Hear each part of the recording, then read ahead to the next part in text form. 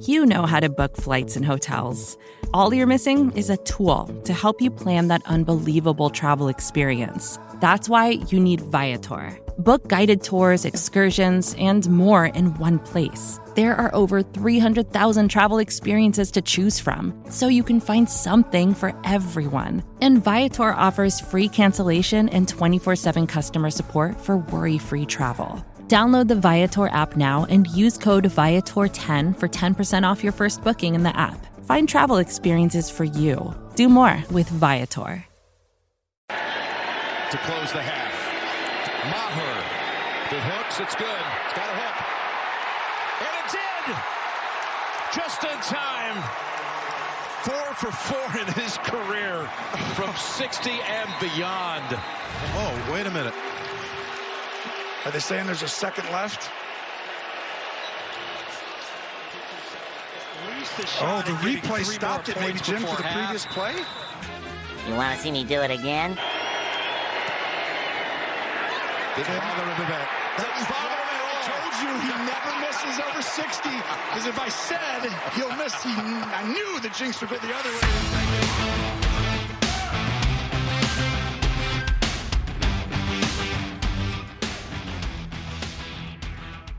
Happy Victory Tuesday, Cowboys Nation. We keep all days victorious after the Cowboys completely dominate a game like that. I mean, we are talking 40-3. Welcome to the Writer's Block podcast. Speaking of dominating things, we are here to dominate your morning, your afternoon, your night, whatever you, or whenever you're listening to this, to talk all things Dallas Cowboys and Vikings. And then, of course, we're going to get into the Giants Thanksgiving Day game a little bit as well. Of course, I am Jess. You can find me at JessNavarez_ on Twitter. And this would not be the Writer's Block podcast without my amazing, incredible co-host and part-time therapist, Brandon Laurie.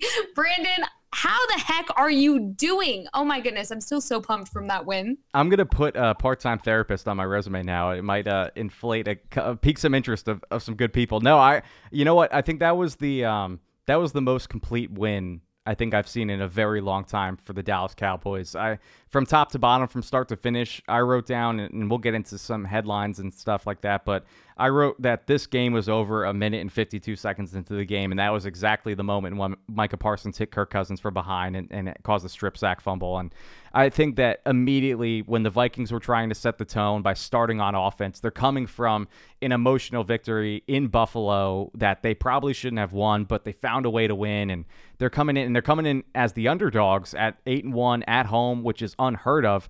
So they had something to prove. They're like, we're going to put our best on your best, and we're going to beat you. Well, no, our best was just a little bit better, and it's fitting that our episode right now, this is number 11 of the season, and number 11 had himself a day. So I was just all around, I think shocked is the word. I picked them to lose because coming from the Green Bay game, I was just looking back, and I know our podcast last week, I was listening back to, I was like, man, we were down, like in energy and everything. And I know I was remote, everybody, we had Dave Howman on, and it's just, we were a little down because I think that we were just, like I said, we took a gut punch last week, and to see the Cowboys respond in that way in just bombshell fashion, dropping 40 points on an 8-1 team was pretty special to watch. And I'm sure we'll get into it. Oh, yeah. And not to mention that the Cowboys kept this streak alive of winning at US Bank Stadium since 2010. The Vikings have yet to beat the Cowboys at home since 2010. I just love that so much because, we always talk about last week specifically, you heard that all over again, how there's just certain teams that own your number.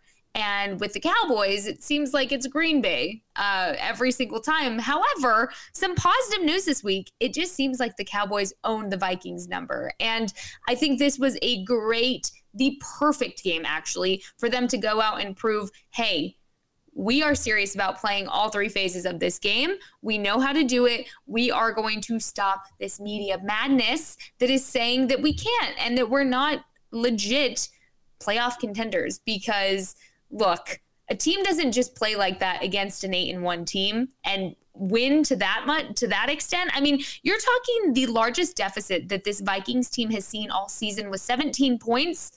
Cowboys put 40 on them. And not only that, holding an 8-1 team to 3 points. Y'all, I don't think we're ever going to see another game like this for the next few years. And that's just because it's such a rare game. It's such a rare game that you get a team to that, value, I'll say, with the Vikings. You win to that extent.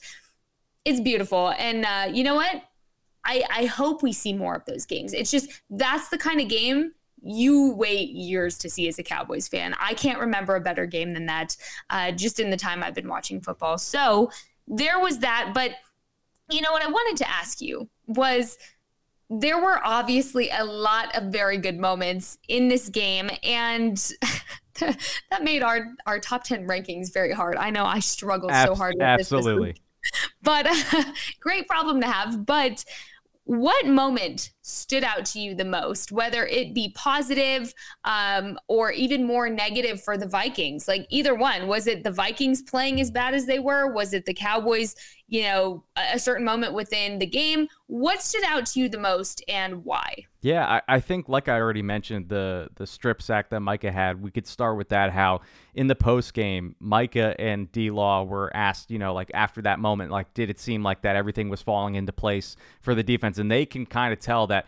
they were like, yeah, Kirk didn't look the same. Kirk Cousins didn't look the same when he was dropping back. He looked scared. And you could see when you watch the game back, when you watch the live copy, all 22, all that stuff, you could just see Kirk, as he's throwing, he's kind of ducking every time he releases the ball, and that's why a lot of balls were flying, a lot of balls were hitting the ground. So you could see he was playing scared the whole game. I think also, too, the way that the Cowboys responded in the second half, I wanted to talk about that, too, how, yes, the field goal, which we will talk about, the double field goal, the 60-yarder that Brett Maher hit twice, coming out of that, that was a big moment, but to get 10 points, a 10-point swing where you get points on the back half of the first half and then to come out on the second half.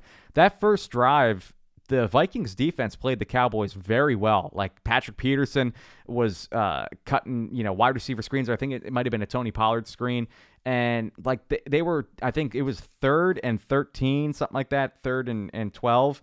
And Dak throws that beautiful pass to Tony Pollard one-on-one with the linebacker. And it's all right, this game, there's no question after that moment, this is strictly the Cowboys playing and playing with house money at that point. And even to see the fans, the Vikings fans, just sitting there and just defeated. Cowboys fans came out and they were loud. It was great to hear and see, and maybe it's because they played in Green Bay the week before, and they're just we'll stay in the area, we'll just double dip here, which is great for them, for all the fans that wanted to do that. But I just think that moment where, the Vikings could have got the ball back, at that point it was 23-3. If they stop them there, get the punt, then you never know. If they score, it's 10 points or 10-23, and, momentum could shift in an instant. And that's a loud environment to play in. So the fact that Dallas was able to suck all the air out of the stadium, I think that was a key moment for me. I look back and I was like, man, that really showed something. Yeah, and, something I just unfortunately have become notorious for talking about is penalties.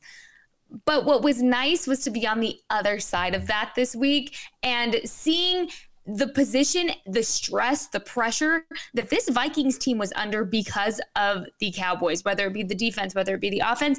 I mean, they were stressing. They were biting right into specifically the Cowboys' defensive bait for those false start penalties. They were biting right into it. And, I was actually talking to a big football genius over the weekend during the game, and he used the term, you're going to love this, Brandon, I've been waiting to tell you this all day. He used the term, there is mustard on the lettuce today. Okay, I don't know if you've ever heard that. I have never heard it. Absolutely never heard that in my life.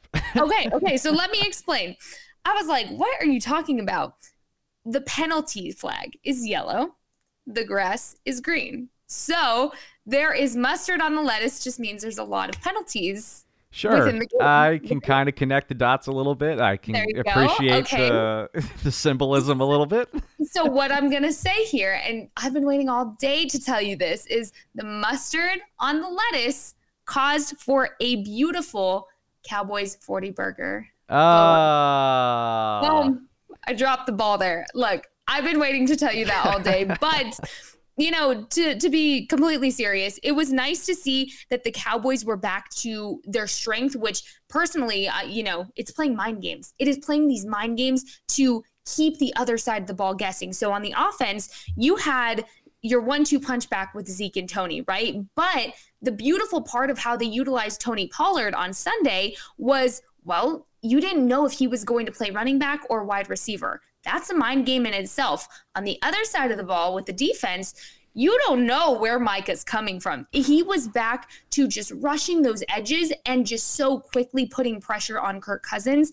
The entire D-line was playing mind games with poor Kirk Cousins. I do not want to be him or any opposing quarterback that has to face that defense, because that was their strength. If we go back to weeks ago when we first started talking about this defense, it was mentally the amount of work that these offenses have to put into trying to read this Dan Quinn scheme, which is absolutely chaotic with the amount of versatility within it. So to me, it was going back to the mind games. It was creating penalties for the second least penalized team in the NFL. So if that doesn't tell you something, look, y'all, me harping on penalties, it comes in handy sometimes, and it's fun to hear when it's not about the Cowboys.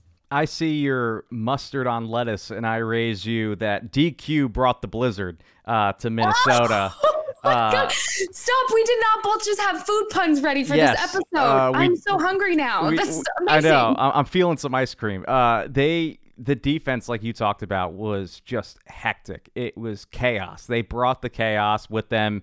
I don't know how they fit it in all their bags and their carry-ons. Maybe it got through TSA, but they were able to just bring all of it with them from Dallas. And the defense had 7 sacks, which that was the most that Kirk Cousins has ever been sacked in his career.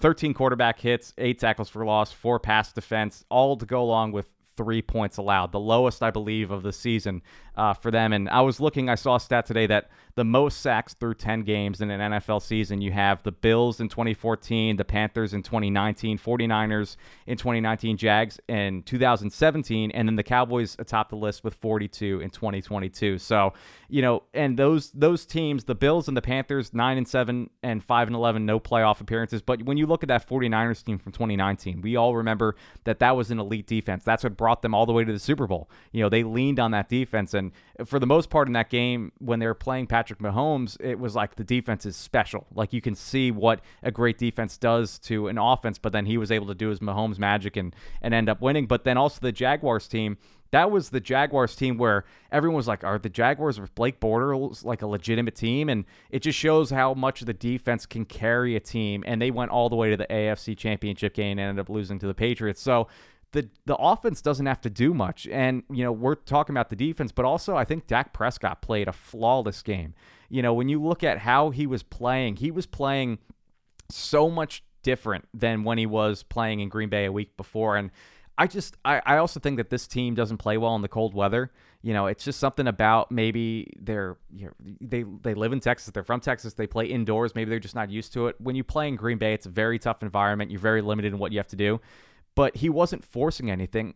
I saw that there were multiple times where he had a swing pass, especially the touchdown to Tony Pollard. He's going through his progression. He's going through his reads, and he's not forcing anything. He's like, you know what? I'm just going to take the dump pass off to Tony Pollard and just put the ball in your playmaker's hands. And he was able to score on the play 25 yards out.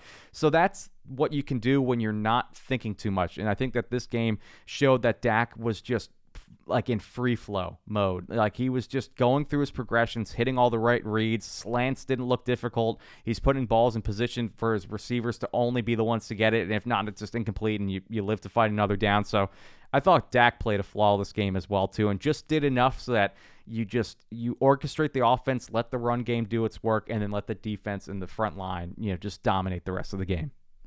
And speaking of that, can we talk about the third down efficiency within this game? It looked rough for a little bit. Like in the very beginning, I was kind of like, is this going to be like an all-day thing? But no, you're right. I mean, that ended up being great.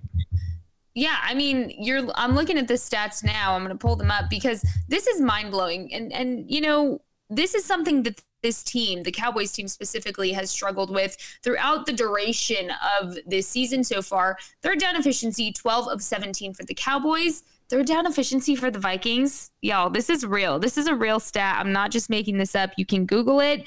1 of 11 for the Vikings. I'm just looking at that now. I didn't realize it was that bad. And I understand that, when Nick Mullins came in, like a lot of that has to deal with it, but still, like that's insane. That's it was ridiculous. That bad. Oh, it was that bad. And you even continue on with these stats. And what I love about these stats too, and I'll get more into this when we do our power rankings, is they are already beautiful to look at, but they still don't tell the whole story of this game and what a domination it was for the Cowboys. I mean, the Cowboys having 458 total yards, the Vikings 183. My gosh, I just can't. I can't. Time of possession, this is something that I know personally I always preach about is so important for a game. 37 minutes and 24 seconds for the Cowboys, 22 minutes and 36 seconds for the Vikings. Absolutely insane what happens when you play complementary football. I mean, this was all three phases at their absolute best. You had offense, which was just clicking, and your wide receivers. It's so interesting to go back and even look at those stats because CD said this a few weeks ago in one of his interviews of, yeah, we're all wide receiver ones. Like he doesn't just see himself as the only one. He sees his other teammates and, Noah Brown, Michael Gallup as equals. This was a perfect example of that within this game. I mean, they were all just such dominant threats for this Vikings defense, right? They could not contain the passing game. They could not contain it. Oh my goodness. Nobody was getting into that pocket. Nobody was touching Dak. Shout out to the O-line. Absolutely amazing to see there. And then where does all that start though? Let's reverse it back. I got a little excited. The run game. It came from the run game, people. It came from your 1-2 punch of Tony Pollard and Ezekiel Elliott. Finally, you saw why both parts are so important. And, you can sit there and make the argument, Tony Pollard's running back one, whatever. That doesn't matter. It doesn't matter because they have two different strengths. And I will die on this hill. I will say it until y'all finally hear it because it doesn't have to be a competition. You need both of them. Zeke was wearing down that defense so much on Sunday. I mean, he was pushing and pounding that pocket. Like, y'all, he was wearing him down. It was just the physicality this man plays with is insane when you go back and you watch.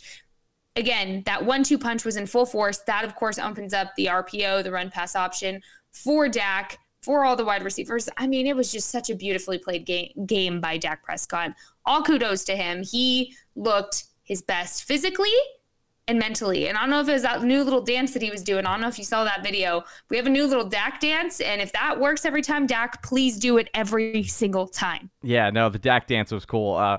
You brought up the 1-2 punch. When you combine their yardage total and everything, it's like it's one back. 122 yards, 2 touchdowns, and then 2 reception touchdowns, 4 total. I mean, that's what Elliott was producing back as a rookie, back in 2017, stuff like that. And, he's older. You can see that he doesn't do the same things. He's not as an explosive. And he did look really good in certain plays, but he's not as explosive as a Tony Pollard.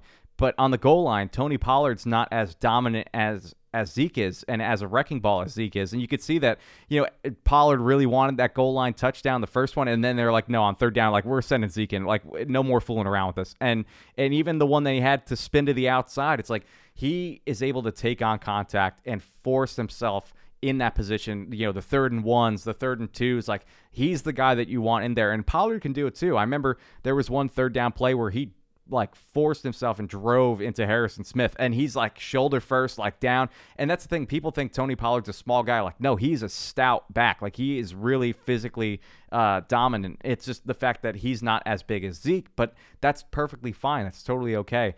I just like the fact that with Elliott back, they're not trying to force Elliott 60-40. It's more 50-50. They both had 15 carries yesterday, which was great to see. And Zeke was the first one to wear him down. And then as soon as they got a little bit of a lead, it was the Tony Pollard show. And you see that Tony's like, hey, you know what? I've been doing this on the ground all the time. Let me show you what I got as a receiver. And he goes off for 120 yards or 109 yards, something like that. So the other two things I want to bring up, and I'll get your perspective on, is just I think fans were looking for a statement win. You look at the Green Bay game, I think that we were looking for the Cowboys to win that game. It's like, oh, we finally got Aaron Rodgers as our statement game. And then you look at this game after losing last week, it's like, well, what's our statement game this season? This was your statement game. This is what you can kind of hang your hat on moving forward. And however the rest of the season plays out, just like last season, the New England game was the litmus test. Like, okay, New England is a good team. They were a playoff team last year, but definitely not what it was like versus Tom Brady. But it's still Bill Belichick. We saw what Bill Belichick has done to other teams in the past, and the Cowboys were able to beat him in New England. That was a great win. And it's like you compare everything to that after that. So you can compare everything to this game and try and figure out, okay, where they stack up. But I also look at everybody's leaving this game healthy. The quick turnaround, we mentioned the Giants game coming up on Thanksgiving, which is the best holiday in Cowboys Nation. But you look at coming into the game, people, this bug that they're dealing with, like this illness, it popped up on the injury report for them. It seems like it's hitting the whole locker room. So we'll see who is good for Thursday. But outside of the guys like a Bohanna and a Terrell Basham, like nobody's really leaving this game banged up. Micah was a little injured towards the tail end, but he went back in the game, and afterwards it was reported that he's doing okay. So they're leaving this game healthy, going into a quick turnaround with pretty much all their players. So it'll be interesting to see what happens tomorrow in practice when they're actually trying to do maybe either a walkthrough or a practice. But I think that that's something else to take forward with this too. Yeah, and one thing I will say, and this season really changed my perspective about Mike McCarthy. If you know me, if you have followed me, and you keep me humble by bringing up old tweets. Thanks, guys. I got called out for talking about Brett Money Maher, but you know what I didn't see was a screenshot of the tweet of me saying I was wrong. Exactly. We learn, we grow, we move on. Facts, right? We only look forward around here. But back to my point of Mike McCarthy has really convinced me of the kind of coach you want to be coaching this team, because obviously the culture is great, and I'm sure you've heard that echoed all over the Cowboys media. The players are bought into it, sure, but he really prioritizes injury, which to me within the NFL is so, any pro sport really is so important, because these guys are putting so much on the line with their bodies every single day. Their job is to bang up their bodies. And Mike McCarthy is the kind of head coach, and his entire coaching staff, they will never sit there and send a player out that is remotely injured to the point of, hey, this could be season ending, but more importantly, this could be life-altering for what you have going on post-football. And I have so much respect for Mike McCarthy, his coaching staff, the medical staff within the Cowboys organization that makes those decisions, because it really is top priority for them. These players' health, I can wholeheartedly say, it is so top priority, and it really shows. So, Micah a little banged up, gave us all a heart attack. Absolutely. I had to check my pulse there for a second, but this is the time of the season where injuries really start to play out, because a lot of guys are so banged up because they're taking such physical beatings week in and week out. And then, they have the injury and you don't have the time with the bye week anymore to rely on healing, and especially within these last 3 games that have been played within 12 days by the time Thanksgiving rolls around. That is just such a recipe for injuries. But yeah, the Cowboys walked out of that game healthy from what we know so far. But yeah, it's very exciting to see. It's very uplifting for all spirits. I will say the Cowboys, the Star was a much more lighthearted place to be in today than it was last week. You bring up the health issue, and the other thing is, early on in the game, Chrissy Scales reported it before on 105.3 The Fan. She said that they were going to rotate Kelvin Joseph in for a couple series with Anthony Brown, because Anthony Brown is coming back from concussion. It was talked about that he possibly could have come back into the game against Green Bay, but they held him out because of the protocol and everything. And again, looking at the coaching staff, they have their players' best interest in mind first and foremost. So for them to do that, and then very quickly you see that with Kelvin Joseph, there is still the problems with the development at the cornerback position. They were targeting him. He had the penalty. And then Anthony Brown came in the game and everything seemed to be okay. So coming out of it, you're like, the coaching staff, even in a game that's a must-win situation with these two great wide receivers for the Vikings, they still will say, no, we will rotate just to make sure our player isn't in harm's way. And you look at even the Vikings offensive lineman, Christian Darrisaw, he was dealing with a concussion after last week's game, comes into the game, and then leaves very early on with a concussion and is immediately ruled out. You look at Los Angeles with the Rams. You see someone like Matt Stafford is dealing with a concussion 2 weeks ago.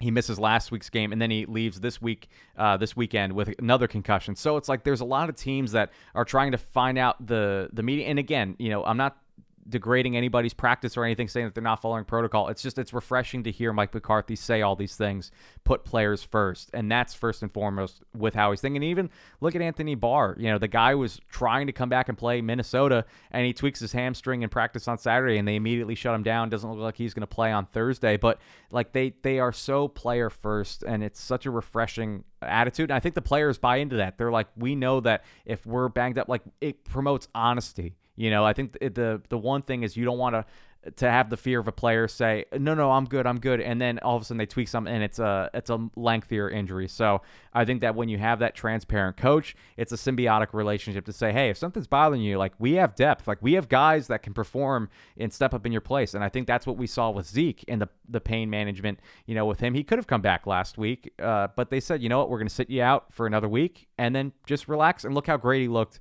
on Sunday. So I think that he's done a great job in that area, and you bring up a great point.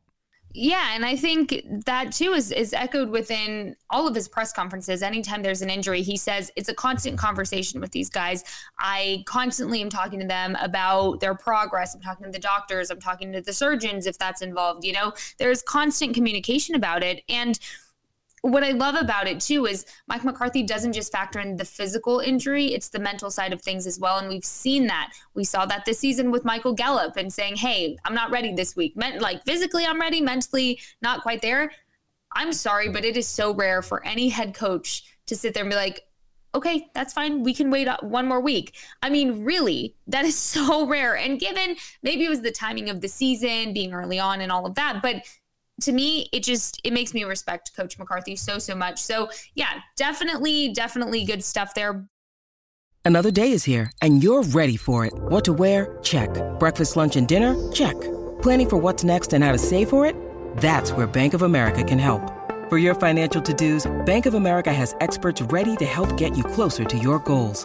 Get started at one of our local financial centers or 24/7 in our mobile banking app.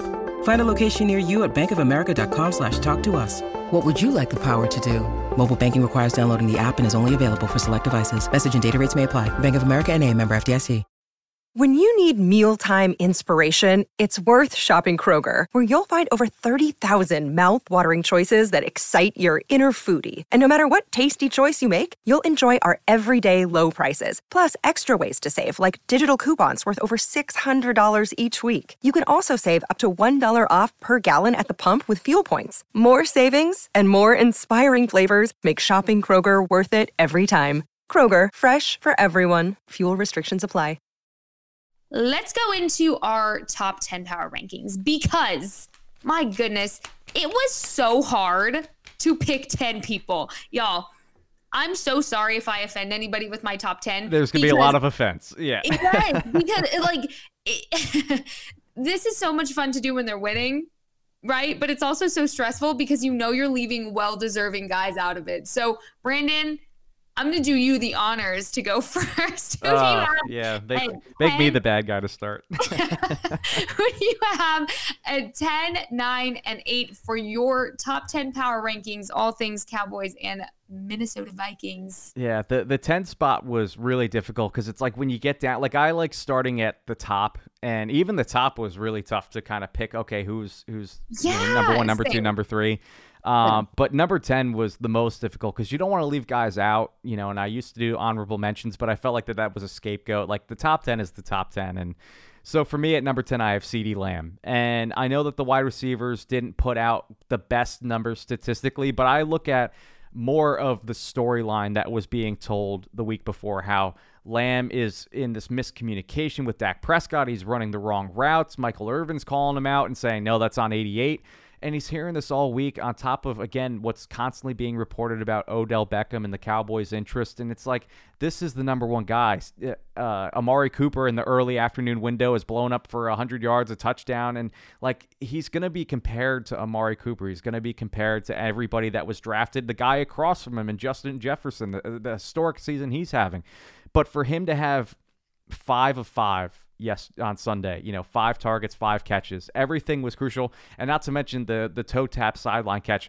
There was a stat that I heard on Around the NFL podcast by Next Gen Stats. It said that on that sideline catch, his arms were already 1.1 yards out of bounds, which is the most for a reception like that in 3 years in the NFL. Like, he was already out of bounds when he caught it. And that's why when I looked at the replay, I see Patrick Peterson, like, he's not even going for the ball. It's like, in his mind, I wonder if it was a case like, no, is he really going to catch this ball? Like, this is going to be out of bounds. And he just stands there. He just literally looks at the ball going past him. And I felt like saying, like, what are you doing? Like, you're not going to look at the ball and try and, like, deflected out of bounds. But Lamb makes that beautiful catch. It sets up the field goal, and, like, great throw by Dak, but an even better catch by Lamb. And I think when we look back at that play, like, we'll remember the field goal that was after it. We'll remember the throw by Dak, because quarterbacks always get the praise. It's like, on that play, CeeDee Lamb might be the third guy on that list, and it was an incredible catch. So I think that moving forward, this just, again, builds his confidence, builds the rapport with Dak, and to show that Dak was able to trust him on a lot of these throws, it builds up more chemistry with them. So I think CeeDee Lamb was a great number 10. Number 9, I had Sam Williams. I think week after week, you could just see the development. And for me, he won me over when it came to the fourth quarter, when he got more reps and more playing time with DeMarcus Lawrence and Micah Parsons in and out. But he was able to step up in run defense. He was able to knife through a lot of defenders, and that was something where we knew his pass rush ability, and that was where he was making a lot of his plays earlier in the season. But to see him defend the run a lot better, and granted, there were backups, there were hurt offensive linemen, but these are still NFL offensive linemen. Like, these are still guys that play down in and down out, and he's a rookie, so he hasn't seen everything yet. He's still learning it, but you could see each and every week, Baldy did a Baldy breakdown, and he talked about this too, how you could just see he's getting more refined with his NFL development, which is great moving forward for if DeMarcus Lawrence down the line, once he leaves, like, Sam Williams steps in that spot. So I think that when run defense has been a problem, you can hang your head on that and say, okay, maybe he should be on the edge a little bit more than a Dorrance Armstrong in run situations, stuff like that. And then number 8, a great transition. Thank you, Brandon, for doing that. Dorrance Armstrong I have at number 8. Again, another 2-sack performance, goes right under the radar because, another guy we'll talk about on this list, contended with that number. But I think that we also saw him play the edge a little bit better as well, with run defense being the whole problem that we've been talking about the whole week before this game is, the edge, defending the edge runs, the outside runs has been a problem, and he stepped up in that area as well. So I have CeeDee Lamb, Sam Williams, Dorrance Armstrong. Those are the 3 guys I have at the bottom. Oh, man. Okay, so I'm just going to say, quick spoiler, we started off very similar, and then it took a very hard left. Okay. So y'all are in for kind of like the Vikings, right? Yeah. Who wants to be the Vikings? You or me? Because yeah, exactly. I don't think either of us do. Skull. Anyways, so number 10, I also had CeeDee. And again, I think he's just gotten so much flack the last, what are we in, week 11 now? We're so into the season. I don't know what week it is anymore, y'all. I just know who we're playing next. Anyways, point is, it all bleeds together. But toe drag swag by CeeDee Lamb. I mean, it doesn't get any prettier than that. And the thing about CeeDee is he plays his best when the entire team and including Dak Prescott is playing their best. And you can just see that when Dak is out of his head and just playing basics and just doing what he knows he can do, these guys play so much better. And CeeDee is a perfect example of that, because how many times have we talked about CeeDee, you have to catch that, you have to catch that, you have to catch that on this podcast, all over the place, on Twitter especially. But CeeDee caught that. he caught that and he just did it so beautifully. I mean, Christy Scales was talking on Girls Talk Boys Talk today about how she could see it. She couldn't see the toes because of everybody standing in front of her, but she could see the catch happen, and she thought he was out of bounds until she looked back and, you know, saw the replay and sees the little toes dragging. But something we talked about on that podcast today was the awareness and the muscle memory that goes into a catch like that. The awareness of, I need to point my feet within a matter of seconds.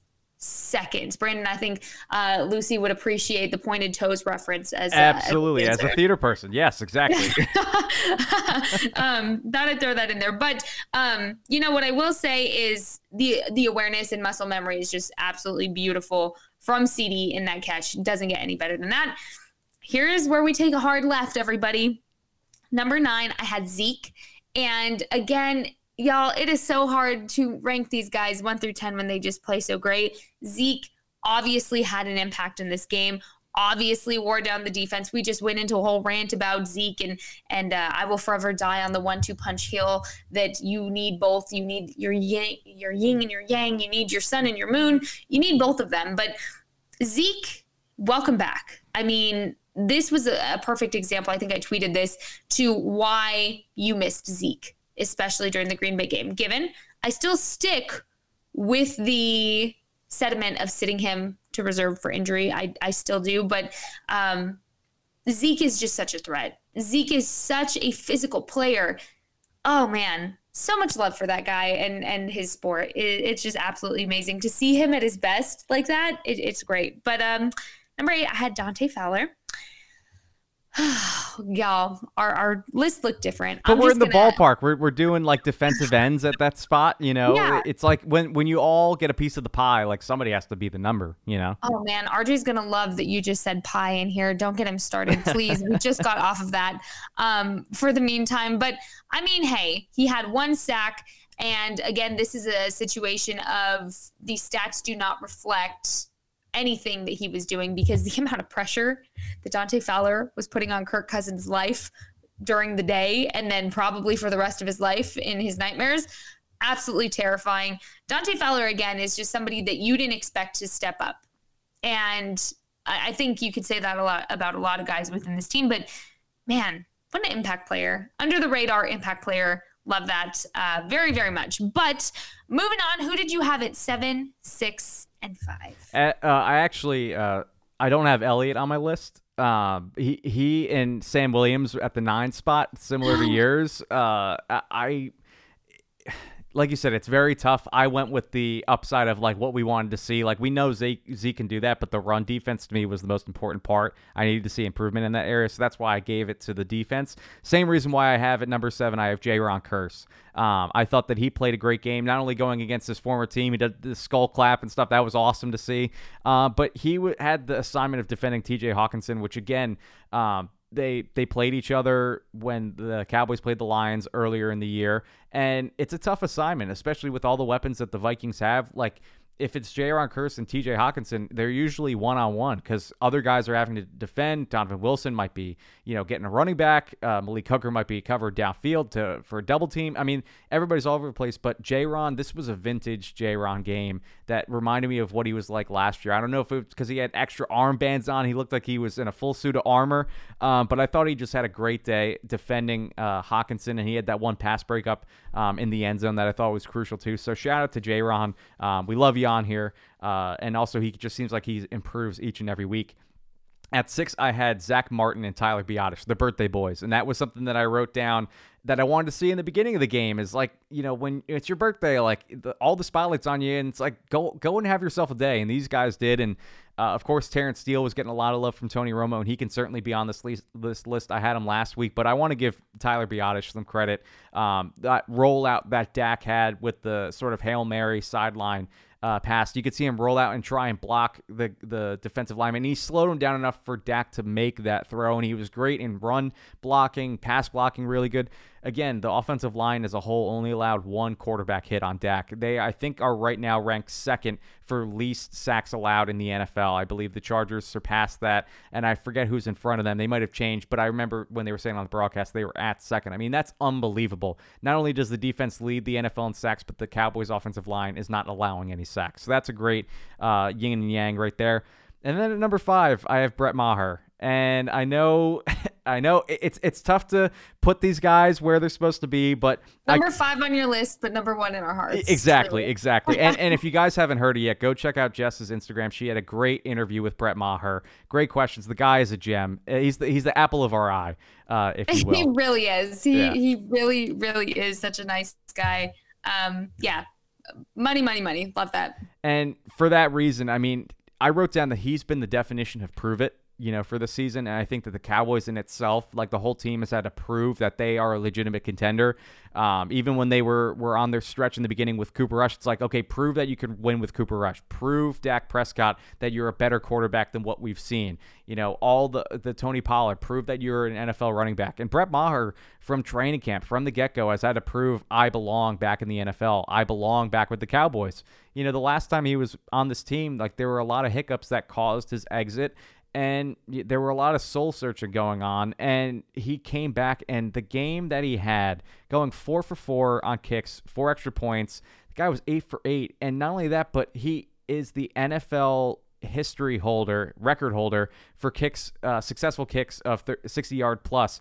I say that it will always be 5 for Cowboys fans because of the BS that was going on with the referees, and I mean, if the Cowboys game was close, I think that play specifically, everybody would be talking about as you need to get your stuff together, NFL.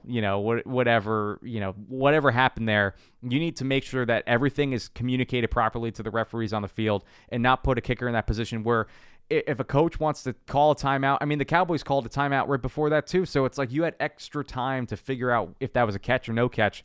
But if the NFL ices a kicker and they lose by 3 points, shame on them for that. And I'm sure Jerry Jones would have been very upset with that and made it very vocal. But to make back-to-back 60-yard kicks, I had a great SpongeBob reference on Twitter. A lot of people picked it up. That was great to see. I thought Fox Sports stole it from me, but they beat me to the punch 5 minutes earlier. So kudos to them on that. But Brett Maher at number 5, well-deserving being in the top 5 of this list. Well, we're going to keep talking about Brett Maher because at number 7, I had Brett Money Maher on my list because, of course, I had Brett Maher on my list. Obviously, always been real hype about Brett Maher since day one. I don't know what fake screenshots y'all are sending me, but it's not true. You know what it is? It's the Twitter blue people who wanted to create the fake Jess accounts beforehand. That's the problem. That's the real problem. You're right. You're so right. No, you know what? And I will be, all jokes aside, I will be the first one to say that I was not happy about the signing of Brett Maher. After the catastrophe that we remembered him by before this season. And like you said, it's very prove it season. Yeah, he's the epitome of prove it and prove it well, because this is a different person. This is a different player. And hearing him talk today, he's just so calm and collected. So when he has those moments and you see him so excited and so hype, it just makes it even more special because, I asked him specifically, what did Dak tell you? Because I know the cutaway after the second 60-yarder was made was Dak just jumping and being hyped up. So I asked him, what did Dak tell you? He's like, honestly, I don't remember. I don't remember what anyone told me. I don't even remember what I was thinking because he was just so excited. And no, I think going back to your point about the officiants not knowing what was going on, he didn't even know what was going on. Brett said today he didn't even know what was going on. They were getting ready to go back to the locker room, and then the officiants were telling them to go back on the field. And he was kind of like, well, why? I just did that, And then that's when they said it's under review. Again, like you're saying, if it would have cost them the game, it would be a much, much bigger conversation. But also you're talking, what if there was an injury during that play? I mean, negligent. And I just really hope that was a learning lesson for NFL officiating going forward. On to number 6, I had Tank, and I really hate that he's this low in my list. But again, 10 was hard to pick, y'all. Like, we could have had a top 20 ranking this week. Tank, oh my goodness. Man, this man just continues to impress me week in and week out. You're talking about the guy who came out and made kind of a media frenzy on Thursday because he said, yep, my foot's re-injured. I'm hurting again. I'm pretty banged up. Just so openly, right? And talked about, the fracture that he had in his foot, and everyone's freaking out. Is Tank going to play? Is he going to play? Yeah. Oh, he played. Oh, he definitely played. And he played injured? That's Tank injured, everybody. That's him not full force. That's him playing with injury. If I stub my toe, I feel like I need to start the whole day over. I go back to bed and I'm like, no, it's not going to happen. Yeah. I break my nail and I'm crying. Like I don't have that problem. I don't have that problem, but I can sympathize. It really hurts. Look, if y'all have never broken a nail, you don't know what pain is. Okay, I'm just saying. But going back to Tank, again, these stats don't really show much of his. You Google the stats, it says he has 1 tackle and 1 assist. But of course, he also had that sack. I just think Tank is such an impact player. And I think when the team plays like this, it just makes it so much easier for him to lead this pack. I mean, he's the Tank for a reason, right? So let's see. Number 6, I had Tank. Number 5, I had Jayron Kearse because Jayron, oh man, he said, yeah, want to welcome me home? Guess what home is now? It is not here. It is at this incredible team. I get to wear a star on my helmet. And man, when he was so petty and did the skull thing to the fans there, ouch. Can you imagine? I would hate that for me. I would hate to see my team losing like that, and then to see a former player doing that. Oh man, just ouch. I mean, I don't really know what else to say, but Jayron is just, he's really coming into his own. And I think this game should give him all the confidence to continue to play like this. The man had a sack. Come on. I mean, he was just all over the place and really just containing everything that he needed to. And I think that was the difference between winning and losing from last week to this week, was the guys were playing what they needed to play. They were on their man. They were doing what they needed to do, and they weren't trying to make every single thing happen. They were all playing what they needed to, so it naturally happened. And man, Jayron's just such a force. So one of the 3-headed monster that he likes to refer there or reference there. But number 5, I had Jayron. Who did you have for 4, 3, and 2? I had, and again, this is where it got very tough for me. At 4, I had Tony Pollard. I think that, again, back-to-back games, like I mentioned before, of him being an elite running back, he's like, well, I'm also an elite wide receiver too. I'm a matchup nightmare. And this is what we've been asking for of Kellen Moore in this offense, of use your weapons to their fullest potential. And Tony Pollard, back-to-back weeks, and Kellen is using them the right way. And Dak, like, you just see it, the way that he threw the ball, it's like he put it in a perfect spot that where only Tony Pollard can get it. And the fact that he's making everybody miss, like nobody's touching him on the way to the end zone. And I think it's just so special to see him and his growth. And again, it'll be up for debate what'll happen in the offseason. I think that it is without a doubt that they have to bring him back, because you're going to miss so much of this offense of what it could be with him and Zeke. And even too, like Malik Davis, towards the tail end of the game, he got his little bit of carries, but he is such an explosive player too. And I know Rico Dowdle is a little injured and stuff, and we talked about this last week, but those are 3 great running backs that you can have as a core moving forward. And then when, whatever they decide with Zeke and stuff like that, like the business side of things take over, like you can have Pollard and Davis or however it plays out. But I think Tony Pollard needs to be on the team. At number 3, I had Trayvon Diggs. And I have him at that spot because he had the tough assignment of defending not only the number 1 wide receiver on the Vikings, but the number 1 wide receiver in the NFL. He needed 77 yards on Sunday to have the most receiving yards in, I think, a player's first 4 seasons. I think beating Randy Moss or some record. No. It's not going to happen on Trayvon's watch. That could happen next week. He has 7 more games to figure it out. But Trayvon Diggs has absolutely shut him down in the previous 2 seasons. And you look at, Trayvon has all these interceptions a season ago. This season, he's not getting as many interceptions. Well, that's just because nobody's throwing to him. I looked, and there was some tweet from Marcus Mosher on Twitter for PFF. It said that Diggs has allowed just 29 yards in his last 2 games. And in the last 5 games, he's only allowed 108 yards. The guy is in that category now of being an elite cornerback in the NFL, and he's not getting the turnovers. He had the absolute almost one-handed interception catch. I thought would have been amazing. I thought maybe he would have deflected it up to somebody. Somebody needs to catch that. But and even to the RJ interview that he had earlier in the week, I mean, you could just see he's playing with confidence. He's such a reserved guy, and he said that he leans on that. He's a reserved, confident guy, and he lets his play speak for itself. So I love Trayvon Diggs and what he was able to do and how meaningful that was to shutting down the Vikings offense. They were one-dimensional at that point. Kirk Cousins like, well, I can't throw to Jefferson. I have to throw to the tight end. I have to throw to Thielen. Handing it off is very difficult, but we don't want to do that. So it was it pigeonholed the offense when you take your number 1 wide receiver away. And number 2, I had Dak Prescott.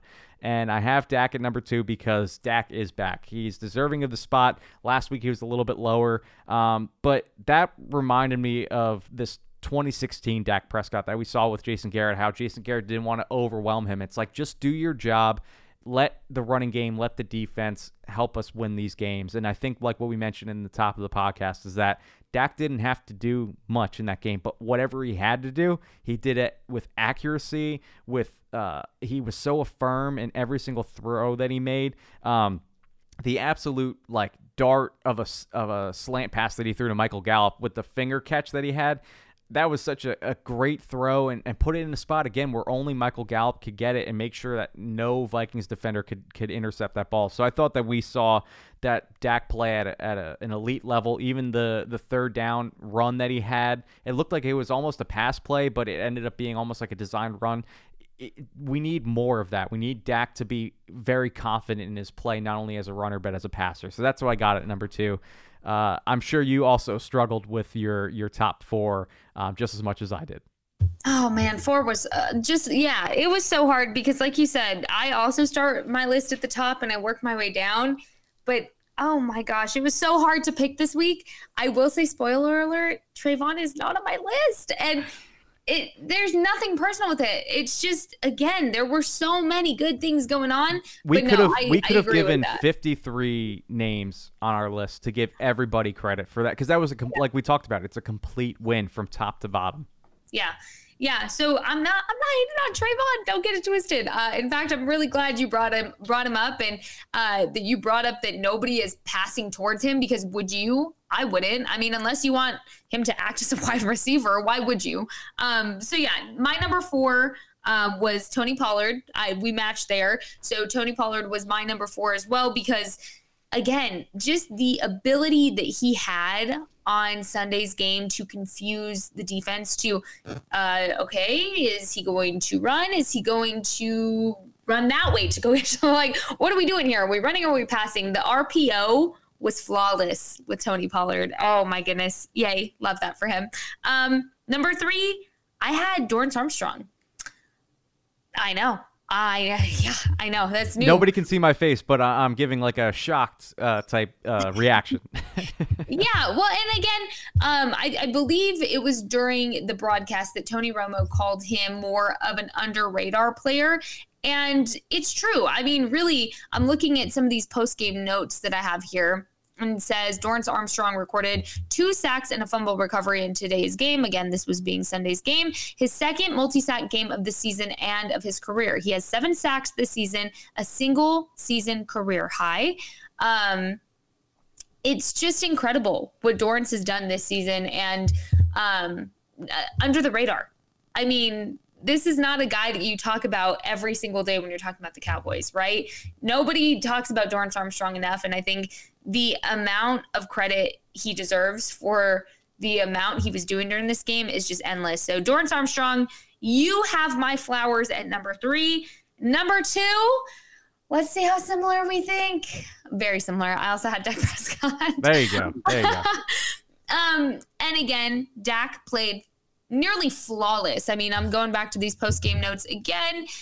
Dak Prescott finished Sunday's game completing 22 of 25 passes for 88% for 276 yards, 2 touchdowns, and a 139.3 passer rating. Hello. This one also says that Prescott's 68-yard touchdown to Tony Pollard was his longest toss since a 75-yard touchdown to Amari Cooper in 2018 against the Eagles. So there you go. I mean, Dak was just feeling very vintage Dak, and I don't even want to say vintage because I want to say the upgraded model. He's older now. He's wiser. He has a great team and great weapons that all believe in him. It's just when he gets in his head, you can see it. You can tell because that little bit of panic that maybe shines through, you see throughout the entire offense. So he's the tone setter for your offense, obviously, as the quarterback, but he really held his own. He was so composed. He was so collected. And overall, what you saw is a Dak Prescott at his best and just doing what he's great at and just absolutely feeling himself. Using his legs again. Hello, Dak Prescott. Where are you going? Oh, wait, you're pulling some Romo magic? What was that? Like, it was insane, actually, to sit there and watch again today. I don't know why I didn't see that the first time, but he looked like Tony Romo there for a second. I don't know if you noticed that. He's like running away, running out of the pocket. Rain Dakota Prescott, sir, you're scaring me, but it's a good kind of scared. I'm excited to see what else he can build upon this season. And the beauty of all of this is that, like we had talked about, I believe a couple of weeks ago, is this is Dak's starting point. Because really at this point, you know what you're getting with all of these quarterbacks across the league because they've been playing the majority of the season. Dak hasn't. So if this is the ground and the base layer that he's setting for this team, y'all, that's scary. That is scary. Number 1, I have a feeling that we're going to have 1 and 1. Yeah.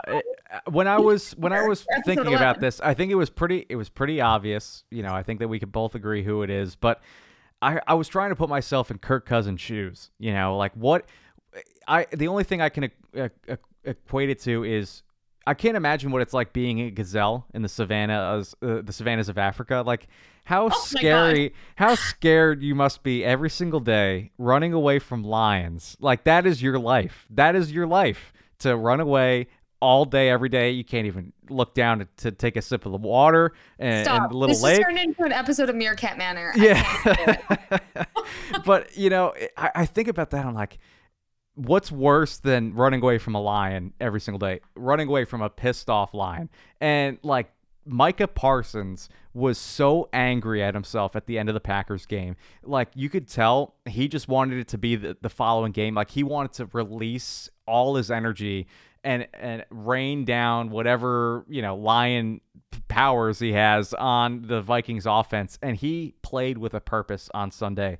Not only did he get the 2 sacks, but he was pushing guys into the backfield. He was pushing offensive linemen straight into Kirk Cousins. Should have had 3 sacks, but Mike is like, nah, you know what? I'm just going to let you go and have you make a play. I want to get in your mind. I want to get in your brain. And I feel bad because I'm sure he actually should have had 4 because even in the fourth quarter, Nick Mullins threw a pass and he just hit him as soon as he released the ball. So he should have had a 4-sack game.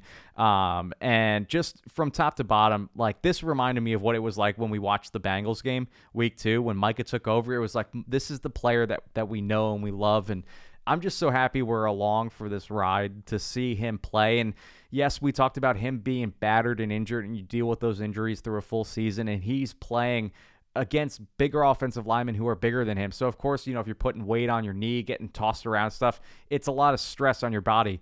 The one thing I can say, maybe we can clean up a little bit at Mike McCarthy, is take him out of the game, you know, in the fourth quarter when the game's out of reach. Can we do that, please? I was so nervous and scared. I was like, he's already getting injured. Just take him. You're already sitting, you know, other guys, DeMarcus Lawrence is dealing with stuff. Like, sit Micah. I understand it's more probably the sack record he wants to play. It's that Jason Witness where Jason Garrett was saying, well, you take his helmet away from him. Well, no, you do it. You're the head coach. Just do it. You know, you tell him to sit down and get ready for Thursday. So I look at him and TJ Watt came back for the first time last week, and you saw what he did for the Steelers defense, or it might have been this week. I believe it was last week. But even against the Bengals this weekend, like the Pittsburgh Steelers aren't the best team in the league, but when they have TJ Watt, the record is phenomenal. It's almost flawless. So he's that type of player. He's a catalyst where if you lose, and that's why I like Micah and Dak at number 1 and number 2. Like these are the true MVPs, the MVP of the offense, the MVP of the defense. If you lose either one, you could see what kind of happens. Of course, we saw with Dak when he went down, Cooper Rush was able to step in. But if you lose Micah, like this is the guy who creates all this energy. Getting back to the beginning of what we talked about, this game was won in a minute 52 into the game when he had the strip sack. So it's like, this is the type of player you get down in and down out. And I know we had him at a little lower on our lists earlier in the season. I really don't see him being lower than maybe 5 for the rest of the year. But again, it all depends on performance. We want to give everybody a fair shot, but I'll let you talk about him a little bit because I'm sure he's at your number 1 spot. Yeah, absolutely. Who else would be my number 1 spot? The Lion. I mean, man, I didn't think about that. I never put myself in a gazelle's position ever in my life. It's very, it's a frightening way to think about your life. I wouldn't suggest it. Yeah, it's a little scary, but imagine that's how every quarterback feels when they have to face Micah Parsons. So that sucks for them, to say at the very least, because, man, Micah came out of the gates and said, you really want to talk about this team? Here's something to talk about. And what minute mark did you say? How many minutes I think it was under 2 minutes. It was like a minute 52 into the game. Ridiculous. Absolutely ridiculous. This man is just a freak of nature. I don't even, and I mean that in the nicest way possible, obviously, but Micah Parsons is unhuman. I'm convinced. I am convinced he's not human. He is just so good and so gifted. This is just such a gift for Micah to be able to play like he does. He knows that. He is very humble about it, but he's not humble when it comes to getting your quarterback, y'all. I mean, he is going to get your number every single time. And what we're so lucky to have in Micah is even if he doesn't have a great game, he still has a productive game.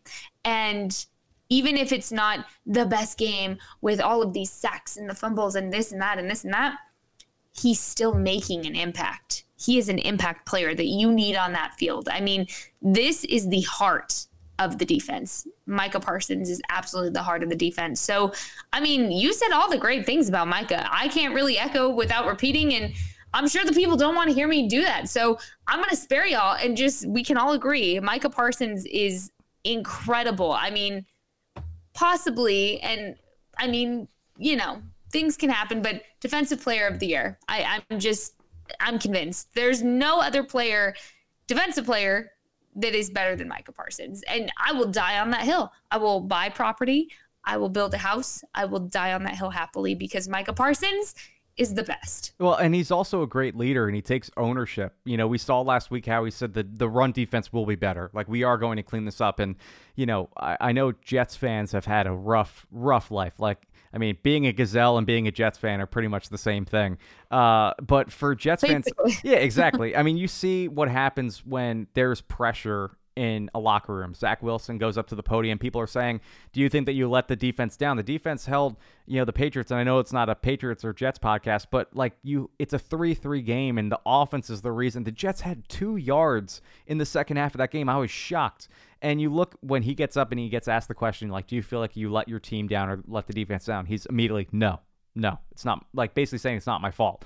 Micah takes ownership. When there's problems on the defense, he knows it starts and it ends with him. That's what makes a great leader. He was doing this last season. He's doing it this season. He has Tank as a mentor to him and to show him the ropes with all this stuff, but he's taking on this leadership role.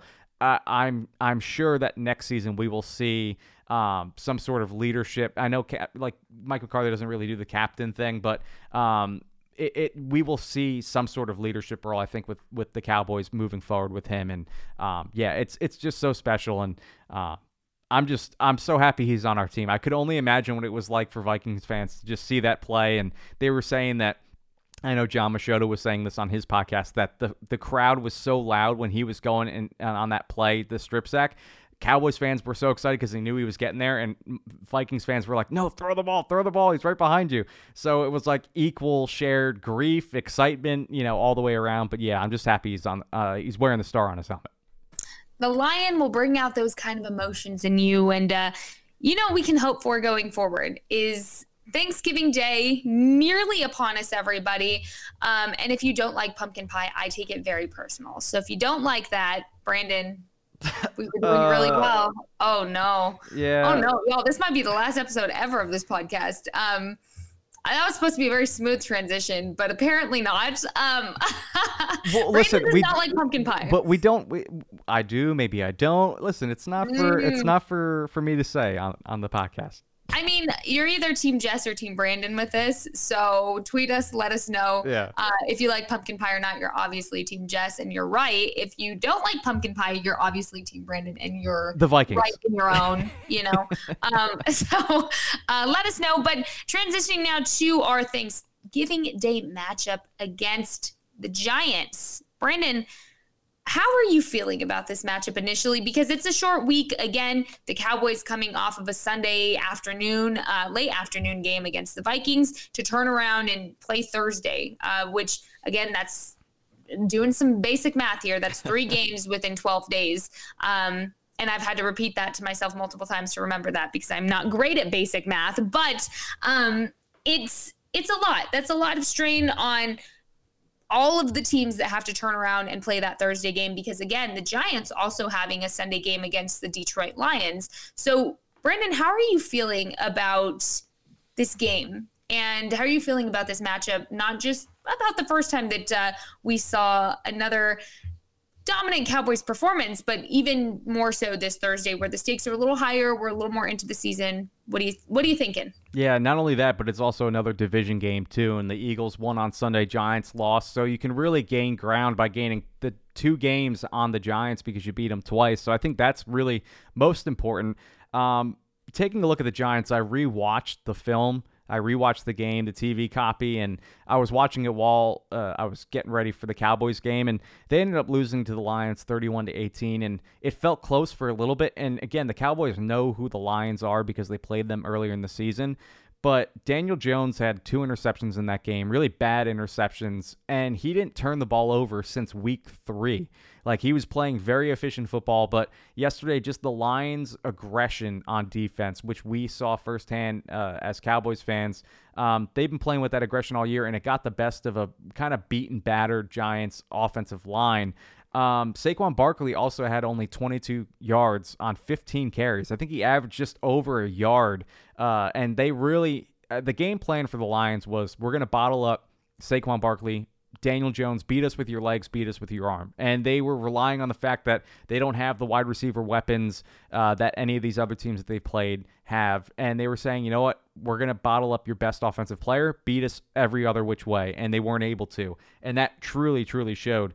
Also, too, Barkley has the second most carries in the NFL right now with 213, which is insane given his injury history. So I wonder what the longevity is like that for him and whether or not they're going to re-sign him in the offseason, but they're really using him a lot. So he looked a little bit slower, I would say, yesterday, but really, Jess and I, we were talking about this in the pregame, how the turnaround time, you deal with a lot of injuries. And the Giants right now, they're dealing with a lot of their own. Adoree Jackson, their star cornerback, went down with a knee injury on a punt return. His return for Thursday looks highly questionable right now. Wan'Dale Robinson, who was their leading receiver on Sunday, and the rookie kind of is more of a gadget player. Think of a Kadarius Toney, but a little bit better off the field. And he ends up tearing his ACL. He's done for the year, so he's out of the game for Thursday. So they're left with Darius Slayton, who didn't play in the first matchup with the Cowboys, so he is their best wide receiver right now. Richie James is playing a little bit. Isaiah Hodgins is another guy who played a little bit too. So they just, I also called this the Odell Beckham Bowl game. You know, we heard on Sunday how Odell kind of is toying between the Giants and the Cowboys right now, and maybe whichever team wins will get Odell Beckham as the prize, as well as Thanksgiving dinner. But I look at it as the Cowboys want Odell Beckham. The Giants need Odell Beckham. They don't have anybody at the wide receiver position. They're really struggling right now. So I just think for the Cowboys, when it comes down to it, they just need to stick in this with the same game plan that the Lions showed. Aggressiveness. Their defensive tackle, Lean McNeil, something like that. He had an outstanding game. So attacking the center and the guards, which was the game plan for Week 3 when they played the Giants. And I think that the advantage for the Giants is that Leonard Williams will be playing in this game. He wasn't in the game against the Cowboys the first time around, and he showed that he's just as a disruptive player as he was a few years ago when he ended the Cowboys season practically with Andy Dalton in 2020. So I think follow that same game plan. I think for the Cowboys, like we talked about with the injury report, how this illness kind of deals with the locker room, who's going to be available, who's going to be up, who's going to be down on a short week. I think also, too, can the Cowboys play with momentum? You come off of a great win against the Vikings. We saw the Vikings were coming off a great win against the Bills, and they completely dropped the egg at home in their own stadium. Like, Thanksgiving for the Cowboys in previous seasons has been such a letdown. It was the Raiders. It was, I know, the Bills at one point, the Chargers. Like, they haven't won a game, I think, since they played the Washington then Redskins back in like 2017, maybe 2016. So it's been a very long time, maybe even 2019, but it's been a long time to say the least. So I think that would be another thing. And then also, too, who's going to step up? Who's the next Cowboy to kind of catch our eye? Maybe it's Kevontae Turpin. We've been waiting and holding out for a punt return or kick return. Maybe he does it in prime time and he gets to eat a turkey leg, after the game is said and done. So those are sort of like the key points I kind of took away from watching not only the Cowboys play the Vikings, but also the Giants play the Lions. So I don't know if anything like that resonates with you. Are you looking for anything specifically from the Cowboys? Like what? And I think also too, run defense wasn't really tested because the Vikings went away from running the ball. So maybe that's an area that we need to still see, especially with Saquon Barkley coming in, and also Daniel Jones still running the ball. And again, a mobile quarterback. They haven't played one in a very long time since Jalen Hurts. Let's see how that plays out too on Thursday. Oh, you bring up such great points. And, I was going to say, looking at the quick review of the stats between the Lions and the Giants had 413 total yards in this game. The Lions had 325.